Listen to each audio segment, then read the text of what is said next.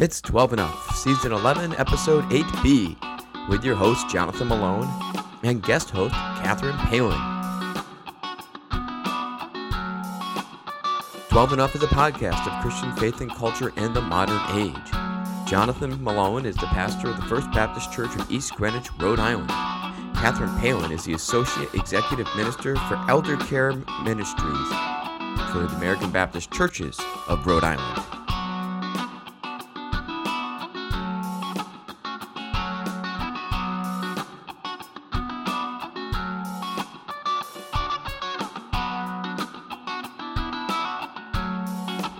This podcast was brought to you by the Earth.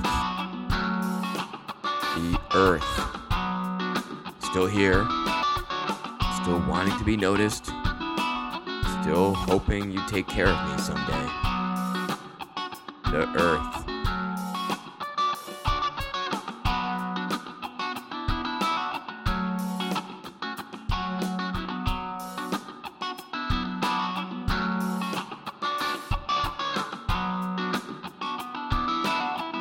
And we're back. So, thank you, Earth, for sponsoring this podcast. I deeply appreciate it. We're here in the deep conversation of Episode 8, Season 11. This is a conversation I had with Catherine Palin about death. You would think death would be the sponsor. I don't know why I didn't get that as a sponsor. I need to look into that. So, Catherine worked with Elder Care Ministries. That doesn't mean she only works with death, but it's something that comes up quite a bit. And she brings just some good awareness. It's an important conversation, and I would say it's a life-giving conversation. And I mean that. I say that without any irony. Really, it's a good conversation. Death is something we wrestle with. It's all the time. You can't avoid it. So it was good to sit down with Catherine. We had a face-to-face conversation. That's always nice. And to talk about death. So I hope you enjoyed this deep conversation with Catherine Palin about death. Death. Death.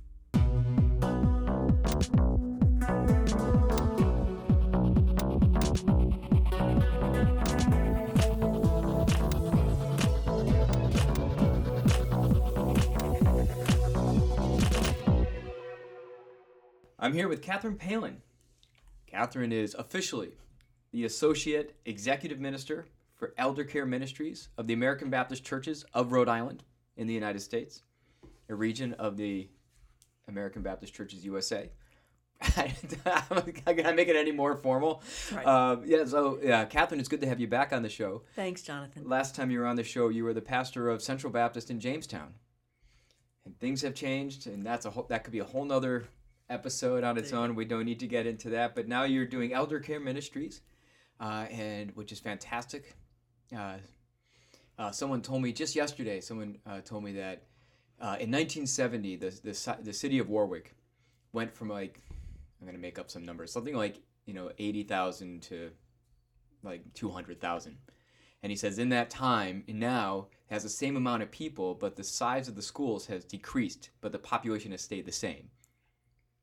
People are getting older. They are, and it's a trend that's not going to change anytime soon. No, until we find that fountain of youth. Right. There you go. And I think, I'm still studying the writings of Ponce de Leon because I'm going to find it.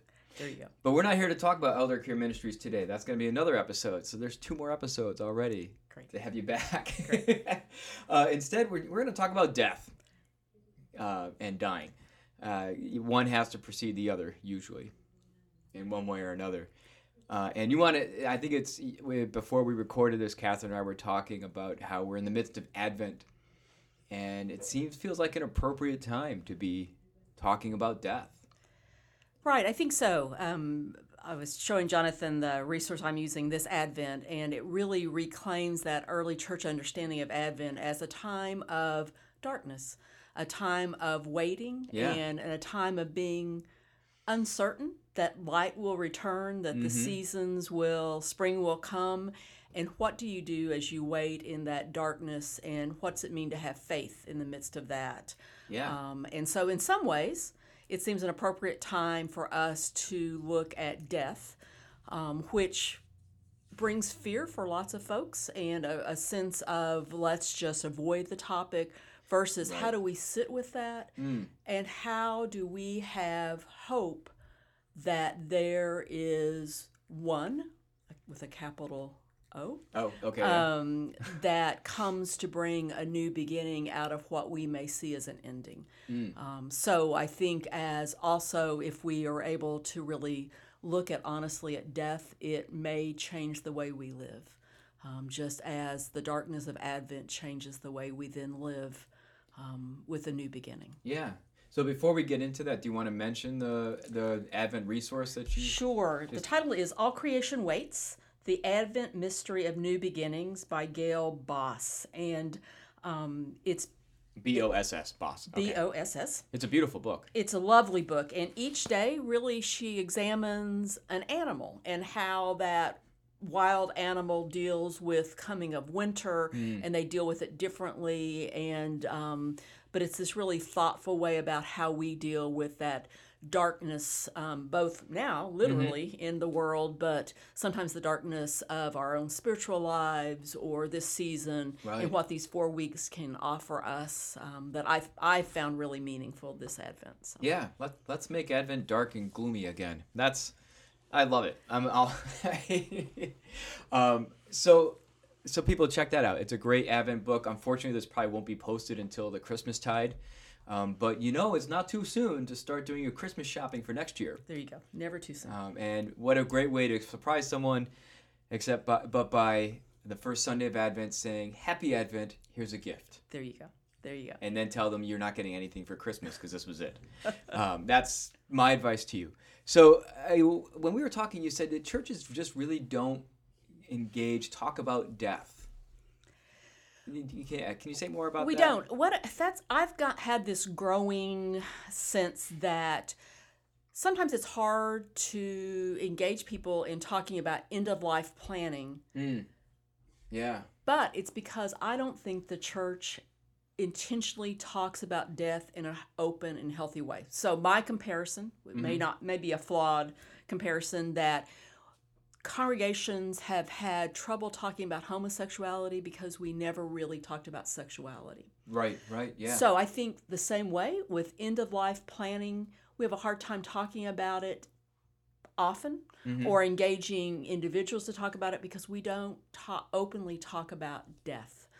And we don't do it in a way that allows people to ask their deepest questions, to share. They're sure that, for many of them, I think they know what they should believe or what the church believes about death and what happens in that process and what happens after death. And that may not fit what they think or what they believe or what they feel, but there's not a safe space for them to talk about that. And so how do we begin to create safe places, or at least brave places, where we can come and talk about that, and to be really open? And for pastors, we often kind of trump everything and mention theologians and big theories, and that's our defense mechanism. I think it is. Yeah, that certainly is mine. I think it is. I have a colleague, we were talking about this, and he did that very thing. He said, well, da-da-da-da. I said, well, you won't get to come to our first session. Well, see that? No, but I mean, I think that's where we go. And I think the other piece with it is that pastors are not very comfortable dealing with their own mortality or their own things. So we often don't push members in our congregations or those with whom we work to do hard work. Yeah. Because then it makes us also do that hard work. So I think there's some combinations. But I think it's interesting. There's a movement that started in the UK called Death Cafe.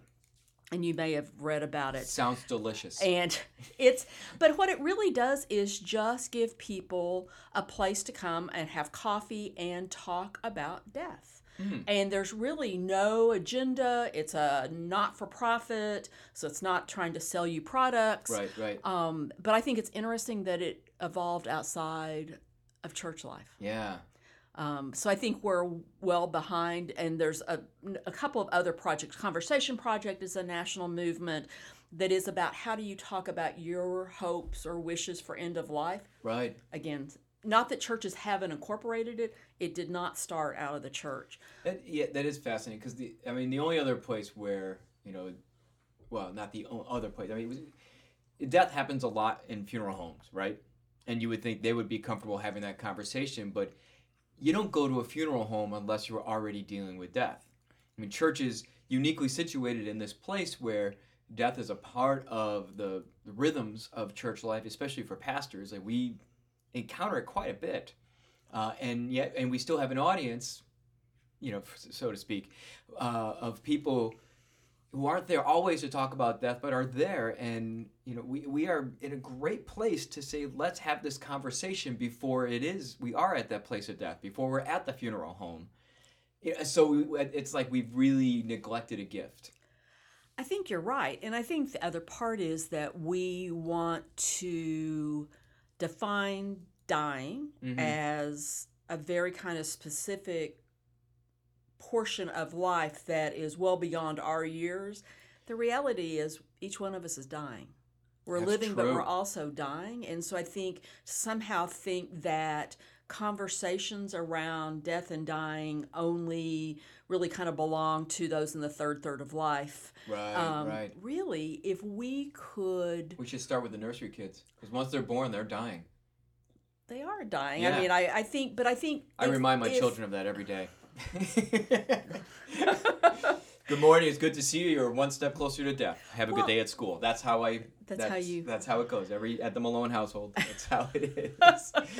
But I think if talking about or thinking about death not as defeat, not as something to be feared, but just as that a normal part of our existence as mortals. I mean, I think that's a piece. Then how do you have those conversations? I grew up in a household with a single mom, and she was one of 8 children. But 2 of her brothers, one had never married and one had divorced many, many, many years before. So my mom was really responsible for all their kind of final arrangements. And not that she resented that at all, but she so did not want my sister and me to have to be responsible for her arrangements the way she had been. Okay, so yeah. she talked openly from when we were fairly young about kind of what she would want at the end of her life. Right. All kinds of things, including that she did not want to live with one of us, that she wanted to be in a nursing home. Okay, I thought you were like, I don't want to live with one of you, but the other one I do. No, she did not want to live with either one of us. In part, my paternal grandmother had lived with us, and while she and my mom had this incredibly close relationship, right, my mom knew that changed the dynamics of your life and your home. Yeah. And so she was really clear, and she had everything arranged, and we talked about it. But she also didn't fear death. She didn't see it as ultimate defeat. And there were, for her, worse things than death. So I grew up in a household where we talked about death in I think, a healthy way. And I didn't realize what a gift that was, and really until I became a pastor. Oh, yeah. And then I worked with families where that was the opposite. You didn't talk about death. I had an older member whose I had encouraged her to have conversations with her adult children about her wishes. And she came back and she said, they don't want to talk about it because they said, if we talk about it, I'm going to die. And so we both had a laugh that it really did not matter whether they had the conversation or not. She was going to die. Yeah. It's going to happen anyways. Yeah. So I think that's that piece. So I wonder at what point we don't see it as a taboo subject, but rather as something. And by facing death in a healthy way, I think it changes the way we live. So I think you're right, and I'm not skirting that issue. I think we'll get back to that. Okay. Because I was thinking also, I think churches, Christianity has talked about death, but I think the way we've talked about it has been so mired in language of salvation. Say more. So the idea, if we're talking about death, is that you're going to die someday, so you better make sure you're right with Christ. Okay. So this is really, more heavily with, no, not just I was going to say evangelical, but even if we think back, like, make sure those babies are baptized, because if they die, you want them to go to heaven. And that's, I think that, but that's where the conversation would start and end. You're going to die, so make sure you're right with Christ. you get baptized, and now we don't have to worry anymore. And even when I talk to some of my more evangelical brothers and sisters, there's a bragging of like, I knew this person who was on their deathbed, and I went and got their salvation prayer because they hadn't been to church, and then I left knowing that they were going to be okay after they died. And I feel like that's not great pastoral care. It's kind of missing more of the present. It's like, I just got to make sure you're set afterwards. So if we have talked about that, it's more in that sense, which is really avoiding, I think, what you're getting at. Right. It's saying like afterwards we're going to be okay, whether or not if you buy into that faith, okay, but it's the dying that we're not speaking to. Right. And I wonder, is that where you feel like the conversation should start? Not so much the death, but the dying? I think so. I think it is about, because I think when we talk about the death part, we do things, oh, death, where is thy sting? Right. Again, that's that, even biblically, we use text maybe out of context to look at death as defeat versus as a natural part of our life in a world that is finite. Yeah. So I think that's a piece. But to say, how do we face whatever it is that we are fear around dying? But then, if we're able to kind of come to terms with that, then does it change how we value each day we have? And not to be morbid about it, but that's my sense is that we would live differently. So almost in the sense of, if you were to die today, would you be okay? Yeah. I think one of the things hospice does so well is to help people live well until the day they die. Right. So about how do you have conversations? What are things that you need to come to peace with? But what if we did that now? Right. Let's start our palliative care today. Yeah. What if we didn't put off mending a relationship? What if we didn't put off our bucket list? So how do you live this full life, recognizing that each day could be the last one any of us has? So I think that's the piece. But so I don't know what keeps us from doing that. Well, there's a moment where that becomes trite. And I'm not dismissing what you're saying, because I think it's actually really valuable and something that I want to stay with. But it becomes so overwhelming to say live each day as if it were your last. Yeah. That it can become that motivational poster that you find in workplace with a kitten hanging on the branch, and then a dog sawing off the branch and saying, hang on there, baby, because this is going to be your last. And the dog laughs as the kitten falls. And those are the posters I had in my office. But I think how do we live with that tension that this could be our last, but we don't want to fall into this place of existential angst. Right. Or in this place where it becomes we don't even think about it because it becomes so overwhelming. We just make a trite motivational poster about it. Right. But I would never probably say live like this is your last day. I know you would. But I think there is. But how do you say, if I see life as a gift, how do I make the most of that gift? What are the things I most want to do? It really is, for me, about setting different priorities and about being awake. So one of the times that this actually occurred to me, and it wasn't anything I did. It was at a funeral for an infant. SIDS,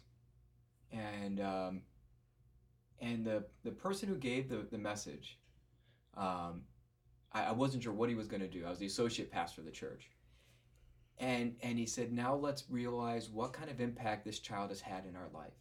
Let's look at the gift that this child's life was for us. And I think the child was maybe 3 or 4 weeks old. I mean, not a long life at all. And to take that turn and to say there still was a real gift in even these 3 or 4 weeks, I think was really a profound thing to do, a really brilliant thing to do. And now making this connection of, if we can do that with an infant, that might be the beginning of the conversation around death that as a church we are to have to say this wasn't a life that was wasted, or a life. I mean, there's a loss there. There's grief there. To be honest about that, but we can also say even the day was a gift, Right. which is not an easy thing to do. And what a bold sermon to preach to these parents that are, wrecked with grief. Right. And this pastor, he knew the parents. He knew it was everything was right as far as like pastoral care and all of that. But it was one of those that just has stayed with me for a while, and I'm now making this connection with this understanding of life. Right. Right. Right. No, that's really good.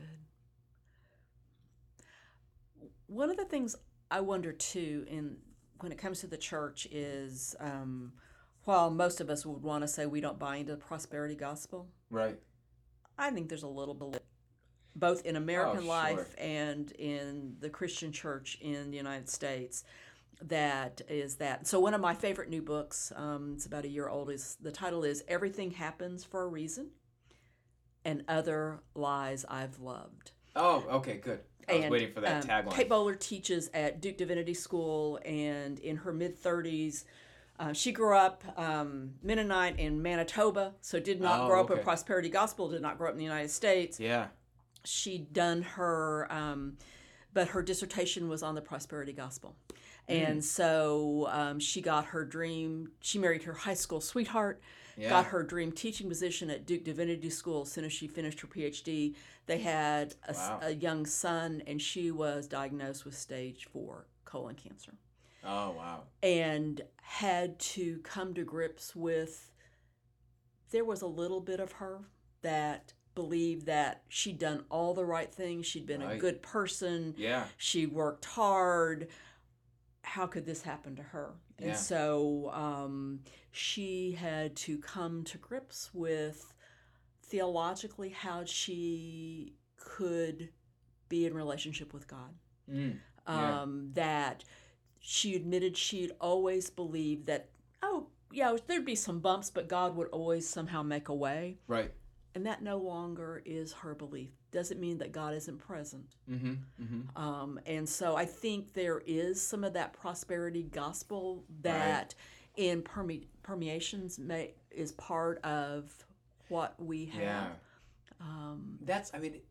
I get that because it's so hard, because I want to preach that no matter how hard life is, God is going to stay with you, and God will lead you to the best way. But yet when you face tragedy like that, that's a hard sermon to hear. And it may not be the right sermon. I mean, it may be a very inappropriate sermon to preach to someone that struggles with that. And I think that does connect with the idea of death. I think the orthodox theological answer has been, it may be hard now. This gets back to like the only way we have dealt with death. It may be hard now, but after you die, you'll be with God in heaven and you'll be rewarded. So that's how God makes a way. But that feels shallow. And she would argue that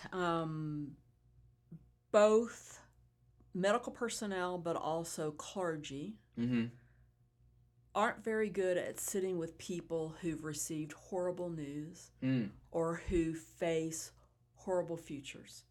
That we, let me just read a little bit. She teaches church history. So, she teaches about the First Great Awakening and religious response to the Civil War. She doesn't teach her students, how to perform baptisms, officiate weddings, or conduct funerals. And I've certainly never told them what to say when they visit someone who is dying, and how not to sit on her couch, mouth full of cookies, and ask endless questions about how cancer treatment works. I did not tell them how few of their words are needed, but how much their hands are wanted. A hand on my back as I tear up, a hand on my head for a soft prayer for healing. When I feel I am fading away, these hands prop me up and make me new. Yeah. And she tells the story about when they found out her diagnosis, they sent in a first-year resident to tell her the news. Oh, jeez. And she said to him, when you give me news like that, you at least have to hold my hand. So I think she would argue that the two professions that often deal with people who are facing death Yeah, right. don't do it very well. Yeah, and it's discouraging. That So, so how do we? And I wonder if that's because we're not comfortable with death. I think there's something really to that because how often have we been taught? I mean, I hear it again and again. Like, don't say anything. Just sit there. Just be present. Like this isn't new. This isn't revelatory pastoral care. Right.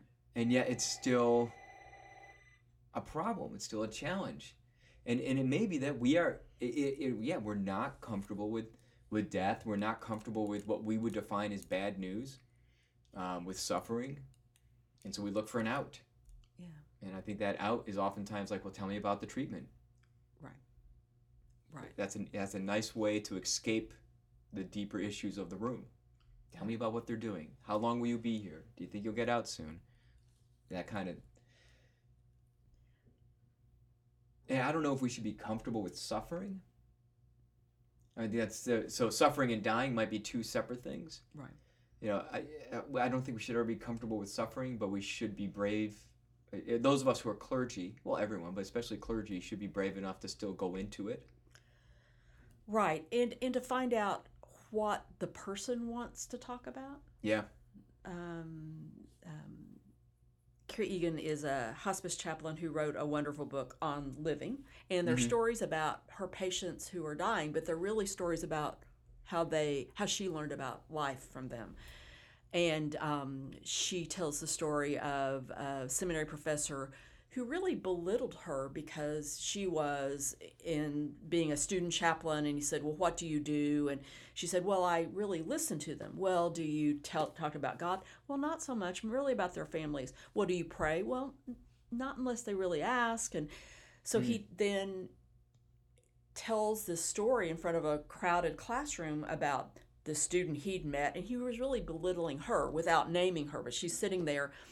But she realized 15 years later, people really wanted to talk about love. And in many ways, talking about love, either that they experienced or did not experience in their families, either their family of origin or their created family, in many ways was their way to begin to talk about a greater love. And that divine love. Right. But again, it was that her being willing to listen to their stories. Yeah. And I think that's a piece that maybe the church, we're bad about this, maybe clergy, let me rephrase that, just hold us accountable, that we want to give some kind of theological statement or some kind of statistics or the latest study. Right. What I'm reading in all this new literature, which I think is really interesting at this time when I don't think we do a very good job, there's just like this flood of new literature, whether it's memoir or physicians reflecting on their own practices. The powerful part of that literature is in sharing of stories about how people approach death, what they learn, through the death of a loved one, what they learn through their own impending death, what they learn. And so the church should be a place we know how to use story. Yeah. But we don't so much. So I think that's a place, a growing edge for us, or a place that people could come and share their own stories as they try to find their own sense of, and comfort's not the right word I want to say, their comfort with death, but their willingness to explore what they believe or how they feel about death. Yeah, I'm thinking, I like that idea of story. I mean, it's a narrative story. It's so powerful. And, it's especially in more evangelical traditions, it's in our DNA under the vein of a testimony. And a testimony, here at this nice, mainline Protestant church, we don't do testimonies, really. But there is something that could be really powerful about it. And I think it's really valuable. I think even just sharing one's salvation stories, it's a really important thing to do. And I encourage people to do that. It gets a little emotionally manipulative. And some people feel like their story might be diminished because I don't have, I wasn't the big story. Yeah, I wasn't involved in drugs and crime, and I wasn't in jail. All I did was, steal some pencils in third grade. And But I'm wondering, if, what would it be like to expand our understanding of a testimony? To say, let's talk about death. We're going to this is going to be a safe place to talk about death. And we're going to start with testimonies. For someone to say, I want to talk about my own life and my understanding of death. Or someone else to say, I want to talk about when my mother died and what those final moments were like. What do you think about that idea of expanding that idea of testimony? I think it'd be really powerful and could be really helpful. And I think that's why I love right now there are some really great memoirs about, which is a genre I love. Which is and that you do not. Yeah, it's one of my least favorite genres, but there are some good memoirs out there. Just because you've not read really good ones. But I think sometimes to read someone else's story, or collections of stories, so whether it be Carrie Egan's On Living or Kate Braestrup's, which is one of my all-time favorite memoirs, Here If You Need Me, that really begins with the story of her husband's death when they had 4 young children. Wow. And he was a state patrol officer who was killed in this freak car accident. So it's the story of his death, but then her following in the path he'd planned to become a minister. And she works with the search and rescue in Maine. I've heard some of her stories. And so she's a powerful amazing storyteller. But I think those are kinds of ones that as you begin to hear other stories, I think then it gives you a sense of the kind of stories that you could tell. Because I think sometimes, whether it be stories of our own faith, we feel like there's only one kind of right testimony, or there's only one kind of right story about death, or there's only one. And they could be small stories or big stories, but they're all really important kind of narrative pieces. So, would you encourage people every now and again to look at their loved ones and such, and to really embrace the idea of like someday they will no longer be here, and just to let those emotions kind of happen? Do you think that's a healthy thing to do? Yeah, I think it can be, or. I think the important part, as much as storytelling, is also having conversations that matter. Because I think that's one of the things hospice does really well, is trying to help people say, what are the conversations you need to have or you'd like to have? But how do we not wait until someone has a diagnosis, a terminal diagnosis, to have those conversations? So as I work with congregations on how do you share your wishes for your end of life? Right. So part of it is you need to have conversations with your family or the friends or whoever's going to help you fulfill those wishes at the end of life. How do you begin to have those conversations on an ongoing basis? So Christmas is coming up. It'll be after. Yep. Before it'll already be past, but Merry Christmas, everyone. There's all kinds of holidays when your families gather or your friends are gathered, and not have a list of questions, but how do you say, here's the question we're going to all respond to this year, and make it fun. I always say, don't make it morbid or don't make it so serious that you can't have. But how do you share those conversations? And I did a series with some grandparents and their grandchildren, and we videotaped the interviews. And one of the questions was the grandchild asked the grandparent, how would you like to be remembered after you die? The grandchild asked the grandparent. Yeah. Okay, yeah. How would you? Yeah. It was amazing. The grandchild was able to acknowledge this grandparent's not going to always be here. Right. How do you want to be remembered? And then the grandparent get to say to this grandchild, and most of them were like 6 to 12, kind of that age range. Yeah. And it was powerful to say, and it wasn't that I was the most successful engineer in my company or I was the most, but it was that I loved when we would go out and do X, or that it was much more about that love, or much more about that time well spent. But we could be having those kind of meaningful conversations or sharing stories in the same way. Yeah, and that's a brilliant pivot when you're at your family meal and politics comes up. Exactly. Nothing changes the tenor of everything than you saying, like, let's talk about death. There you go. I mean, that'll stop everything else There you right go. away. So then that's for free for all of you listeners out there. There you That's go. a family survival guide. There you go. Yeah. There you go. Let's talk about death and then see where it goes from there. Well, it's interesting that even when we're working on this end of life planning or how Right. do you share your wishes, I was with a congregation recently, and two sisters who are probably in their 60s are both members of this congregation, and they've got young adult children, and the young adult children are not wanting to talk about any of this. Oh, wow. So we were talking about, what are ways that you could move beyond knowing I need to fill out this form or this set of papers or whatever.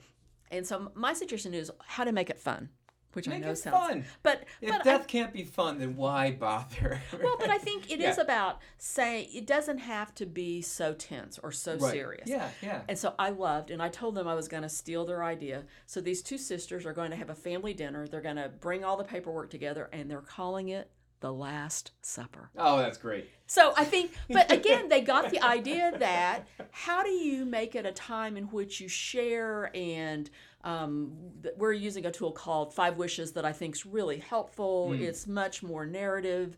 It doesn't feel so legal. Right. But it also helps you think through what is it that I would want. Yeah. We actually had this conversation at our household. I mean, all seriousness, about how we want our bodies. Because my wife, she keeps saying, like, I want to be cremated. And my kids all know this now, that I want to just be put in the ground and I want to decompose. I told them that. I said, I want a tree to grow into me. I want bugs to eat my body. I want to just slowly do not burn me. But, I mean, it's almost become a joke. Yeah. Which is probably healthy. I think that is healthy, and I think one of the other pieces when we talk about why the church, I don't think, deals with it very well, we've really removed death and all the logistics that go with bodies and Yeah. things are far away from. My mom could remember when she was small, and when someone died, the body was brought back to the house. Yeah. And that's where the viewing happened, in Yeah. a dining room or a parlor or wherever. And the family had much more up close connection Yeah. with There's a- death. There's a real sterilized aspect. I mean, the last church I served, the cemetery was on the church grounds.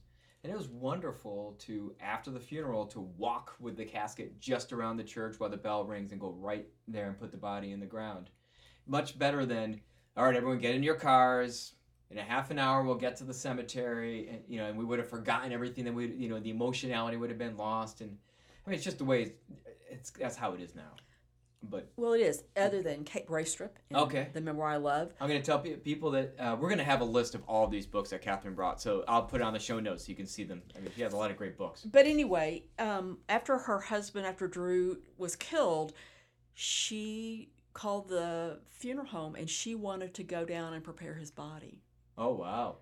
And they were not thrilled. I imagine not. But 2 other state troopers and her mother went with her.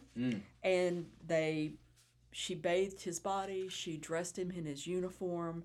And she thought, this is what Drew would have done for me. And in all the time that I shall live without him, time roaring and tumbling at me like some merciless black avalanche, I will be able to tell myself that I bore our love with my own hands all the way to the last hard place. So for her, it was this very important to deal with his body when he was no longer there. Yeah. And I thought, that struck me because I don't think I would ever have thought that was something. Doesn't mean it's right for everyone, but for her, it was one of the ways for her to begin to face his death. I mean, that whole action is very symbolic of embracing the death as opposed to distancing. And that might be part of what, churches can make that space to embrace. We do every year, we have an All Saints Sunday. And it's the Sunday where I deliberately preach a sermon that's going to be hard to hear. One that just says, we've lost people. I want you to think about them now. And I want you to cry. And I want you to feel sadness. And then let's find God in that. And I want to get to that part of the conversation. But that idea of like let's go ahead and embrace the pain of death. And I think there's a real importance to that. And my hope is that on the other side, you would be in a much more healthy relationship with the loss, having been in that place of grief and pain. Right. And then it's still a safe space for that pain, Right. Especially knowing you're not alone. To see, this last one, a lot of people were crying, and not because of me, because the music was amazing, but probably to be crying and then to know other people around you were crying. I imagine that makes it a little bit easier. I think so. I think that's one of the things that I think sometimes in church, people look around and think everyone else has it all figured out or they're all coping much better than I am. And so we can't risk being our true selves or showing our true emotions. And so I think for you all to make space where it's not manipulative, Right. but right. space that tears are not something you need to feel about which you don't feel embarrassed. Right. Yeah. But rather it is really a token or a symbol of how much a person or people were loved and the loss yeah. that is experienced. Someone once said to me, the depth of the grief speaks to the depth of a love. Yeah. And I thought that's really nice. I wish I thought of that myself because I Yeah. used it a lot since, but it's not mine. Yeah, no, but I think that's right. And I think to say that a part of death is that for those of us still living, there is a loss. Mm-hmm. Um, And that's where I think sometimes Christians get it wrong when they say we shouldn't cry. Now I know there's some cultural differences too, and I want to be sensitive to that. So it's, but to go so far as to say, death should be a celebration because it's a homecoming. Right. And I think there needs to be some reality to that, especially those who have been suffering the last stages of their life. To say they're no longer suffering, they're living with God. That gives such hope, and that gives joy. But I also want to name and recognize that it hurts to say goodbye. Right. And we could even say, well, we'll see them again. Yes, we'll see them again, but we don't know when, and we don't know in what way. And even when we see them again, it will never be like it was. And so it hurts to say goodbye. Well, and even one of my favorite members of a congregation I served, his wife had advanced stages of Alzheimer's. And he talked about, even though her death in many ways would be a blessing, he knew the kind of hole it would leave in his life, even though she had no longer, for a long time, she hadn't been the person whom he'd loved for so long, even though he continued to love her. But his life had become it's so circled around his visiting her every day. And so even her death meant a loss as far as routine or as loss of how his life was ordered. Or so even in those situations where there is sort of that blessing, I'm not comfortable using that language, but there is a sense that there are things worse than death as far as suffering or whatever. That still doesn't mean that there's not real grief that goes along with that person's death. Yeah, and to be honest, I've looked past that. I've glossed over that, and I've been caught off guard or corrected. I mean, not grossly. I'm not mad. I've been appropriate, but at times when working with people and their spouse is just in a lot of pain or just really a jerk. Just whatever, and they say, boy, it's just really hard to be with this person. So when the person dies, I'm like, well, you must have relief, and to see that grief still. I'm caught off guard again and again. You think I'd learn, but I can only do so much.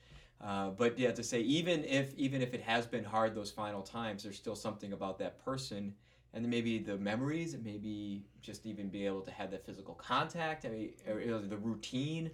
Yeah. There's still loss, and I think it's important to name that. I think it is too. I don't know if this is the right time, but I think one of the things I'm becoming more and more aware of, and there's another great new book called Mercy, Life in the Season of Dying, and it's by a pastor. he makes a point that I've become increasingly aware of is that clergy, we don't deal with our own grief very well.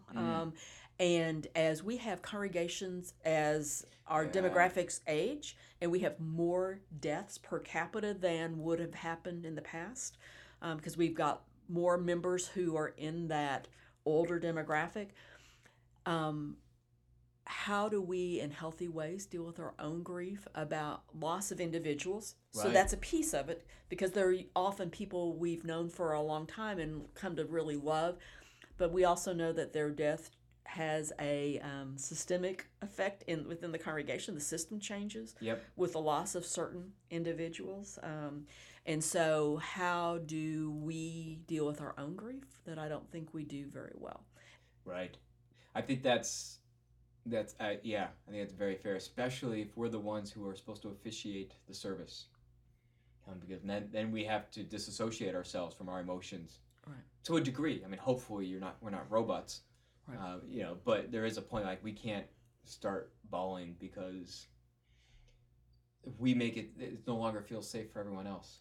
Right, right. And we're the ones trying to offer healthy pastoral care to families, to Right. close friends, to the congregation, and then we get busy because we've got Yeah.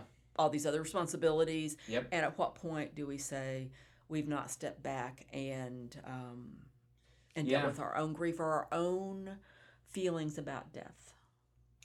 Yeah, that's a really great point. I think it would be good for clergy to get together and talk about death in a place that they're not with their congregation, where they don't have to feel like they're hand holding.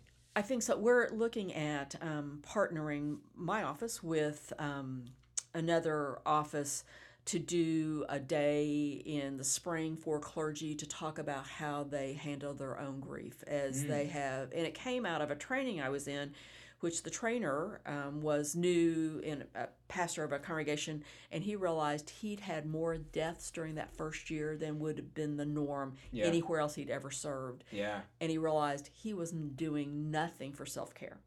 And so that's kind of became the idea. And so the director of one of the centers and I were going to talk about it, about good. how do we do that. So I think Good. that could be a piece. Yeah.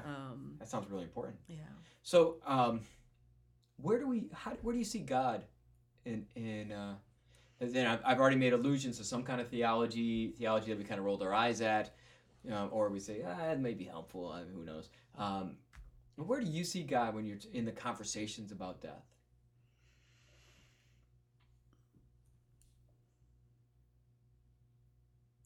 For me, the healthy conversations are where people are able to share their real questions that pat answers about, well, they're in a better life, or they're a better place, or God, whatever the statements.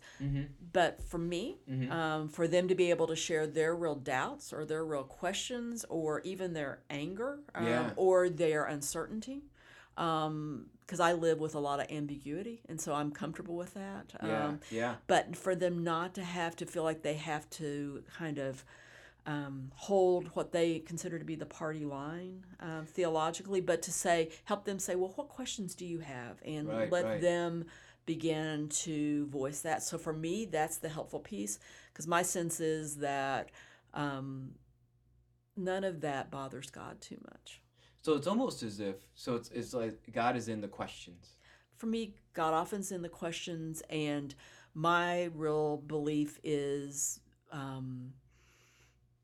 that God is always present, and that God is a God who suffers along with us. Right. And I have colleagues and some really good friends who find that not a helpful or comforting. As one of them said, I'm not sure how that's comforting to the person at the cemetery. For me, it's what makes sense. But I think I don't ever impose that theology on someone else either. But to find out kind of theologically where they are or how they understand where God is. Right. I don't know how else to tell someone, because grief can be such an isolating experience. To say you're not alone, God is with you, I would imagine would give a lot of hope. Just to know that you're not alone. Yeah. I would think. And it speaks to the importance of a good funeral service. And I know, I can't remember the author's names who wrote about this, Long and Thomas Long, and wrote with someone else. I can't remember the other guy. He's a funeral director and has written a lot for Christian Century. You would know it if you saw it, probably. But they've written about good funerals and such. But, I mean, the importance of the funeral service in creating that space for grief. And especially, I mean, anytime I get a phone call from the funeral home to do a funeral, people aren't part of the church, I'm like, yes, right away, yes. I mean, as long as I'm in town. Right. Because otherwise, where are they going to get, I'm sure they'll find some other pastor who will do a fine job. But I don't know. There's a lot of great pastors in Rhode Island. So I'm sure it'll be fine. But to be able to at least there'll be a little bit of time to create that safe space. But our conversation has been more about having that conversation before the funeral. Right. And really trying to make that safe space. And it might be interesting for pastors to think about, now that we're past Christmas and you're starting to think about Lent. Hopefully you've planned Lent by now and you're already done thinking about Easter and now working on your summer plans. But if you're not there yet, think about picking a Sunday in Lent, and this really is appropriate, and preach a funeral sermon. What would be your typical funeral sermon, the funeral message that you offer? Universalize it, preach it, and then leave space for conversation. That might be a really interesting place to start. I think as long as you're open, this is my caveat, that there might be some answers that wouldn't be your answers. Oh, they wouldn't go to my church then. No, not you. No, right. But I mean, I think everyone falls in line with me. I think to that's important. To say, could there be comments that for you would be sort of deal breakers or would be so outside? So if someone said, I'm really not sure about this heaven thing. For me, it would be, well, it's all part of God's plan. Yeah. And then I have to offer a soft corrective to that every time. I say, well, that, I that's not how I understand. I mean, I use a lot of I statements, so I don't say you have to believe this, but I want to offer another way of thinking. But yeah. I was recently at an American Baptist national event at which a speaker said very clearly that every death God causes, and it all has a purpose. Oh, wow. And got huge amount of applause. Wow. And I couldn't get out of the room fast enough. And so I went back and reread Kate Bowler and Everything Happens for a Reason. And luckily had a colleague there with who felt the same way I did, and we talked about later, how do you deal with that? Yeah. So it's so problematic. It's so problematic. So, but I also understand that maybe that is comforting to some people because it gives an answer instead of leaving the question. Yeah. Yeah, and that's and it's important for us. I mean, that's good pastoral care, is to say, if this is the comfort you need right now, I'm not going to take that away from you. Right. And if this is the comfort you're going to need for the rest of your time, okay. Yeah. But also, as good pastors, we want to make sure, but let me offer something else just in case. Yeah, here's what makes sense to me, or here's what I found helpful. And that's where I find sometimes really wonderful pieces of memoir or short pieces that give a softer, or tell a story that's different. Right. Provides a different narrative. And it's because I think sometimes we end up with what we think is the acceptable theological position. But if we really broke it down, it wouldn't make much sense. But if we had a different narrative, then maybe it could be more helpful. Like good illustrations for a sermon. Yeah, I think it can be. That's a good reason for me to read memoirs, just for sermon illustrations. There you go. There you go. As long as there's a purpose for it. But I think this has been a fantastic conversation. The conversation about death is really important. Catherine has brought this whole her 10 favorite books related to death So you'll email this to me, and I will email it. I'll put it on the show notes, because she has nice descriptures as well. So what do we call it? Cited bibliography. There you go. So yeah, that would be great. And, I would say as we enter this next year, our plans are to do something like a death cafe, but to really provide some spaces where we'll either read some memoirs or have people come together or try to model in some congregations, knowing that it just takes some practice to be able to think and talk about death in open ways. But I think it's really an opportunity the church has. It definitely is. We've barely scratched the surface, I think. And folks, let us know what your churches are doing in your regions and such, because it's not anything where we want ownership.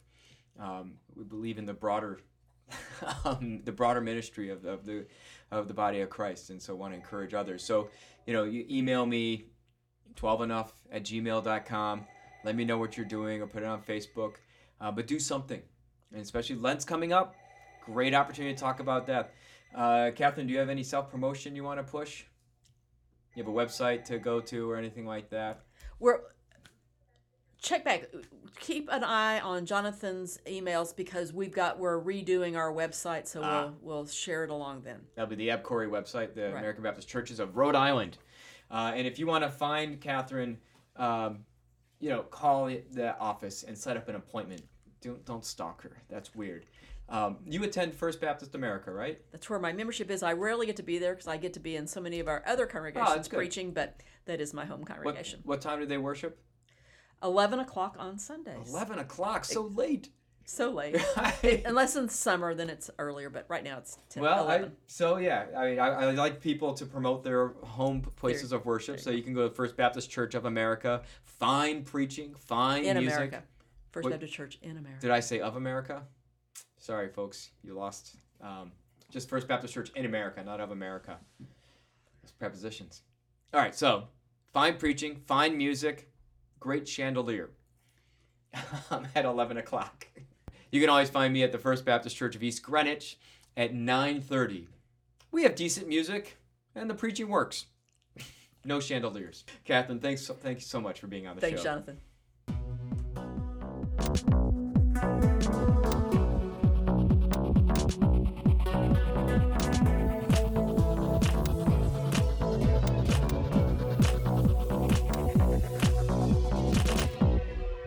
That was a brilliant conversation. And not because of anything I said or did, but because Catherine really brings a lot of good insight, a lot of good thoughts. She's just really good. So I hope you enjoyed that conversation. I really did. I was pushed in ways that are appropriate to continue to think about how we talk about death with family, with friends, and especially in the church. It's going to happen. You can try to avoid it. You can try to run from it, but it's just going to happen. If you have any comments or questions about this show, I encourage you to send those to 12enough@gmail.com. That's 12 right now, 12enough@gmail.com. Let us know what has worked for you if you've talked about death, those kind of conversations you've had, and the impact it has had on your family and friends and such. It really is important to have those kind of conversations. If you want to see any of the notes that about the show, including that list of books that Catherine really recommends that you read, go to the show notes, and that's 12enough.com, and it'll be under this episode. And I also encourage you to follow me on Facebook, Facebook/12enough, and if you want, you can follow me on Twitter for whatever that's worth. That's, sometimes I post stuff, sometimes I don't. But do all that stuff, and definitely go to iTunes and like and rate the show. That really does help us get the word out to other people. Tell other people about it. Share it with your friends, with your family, with your enemies. Share it. Just share about the show. And as always, thank you very much. Thank you so much for listening. 12 Enough is a podcast about Christian faith and culture in the modern age. Your hosts were Jonathan Malone, the pastor of the First Baptist Church of East Greenwich, Rhode Island, and Catherine Palin, the Associate Executive Minister for Elder Care Ministries with the American Baptist Churches of Rhode Island. thoughts, ideas, opinions, notions of brilliance, moments of pause, moments wondering about how much longer we need to live, or should live, or can live, and anything else of those nature do not reflect the denominations, the churches, the family, the friends, the institutions represented, the books mentioned, authors, or anyone else of that nature. These are their own thoughts, ideas, ruminations, notions. This is their podcast.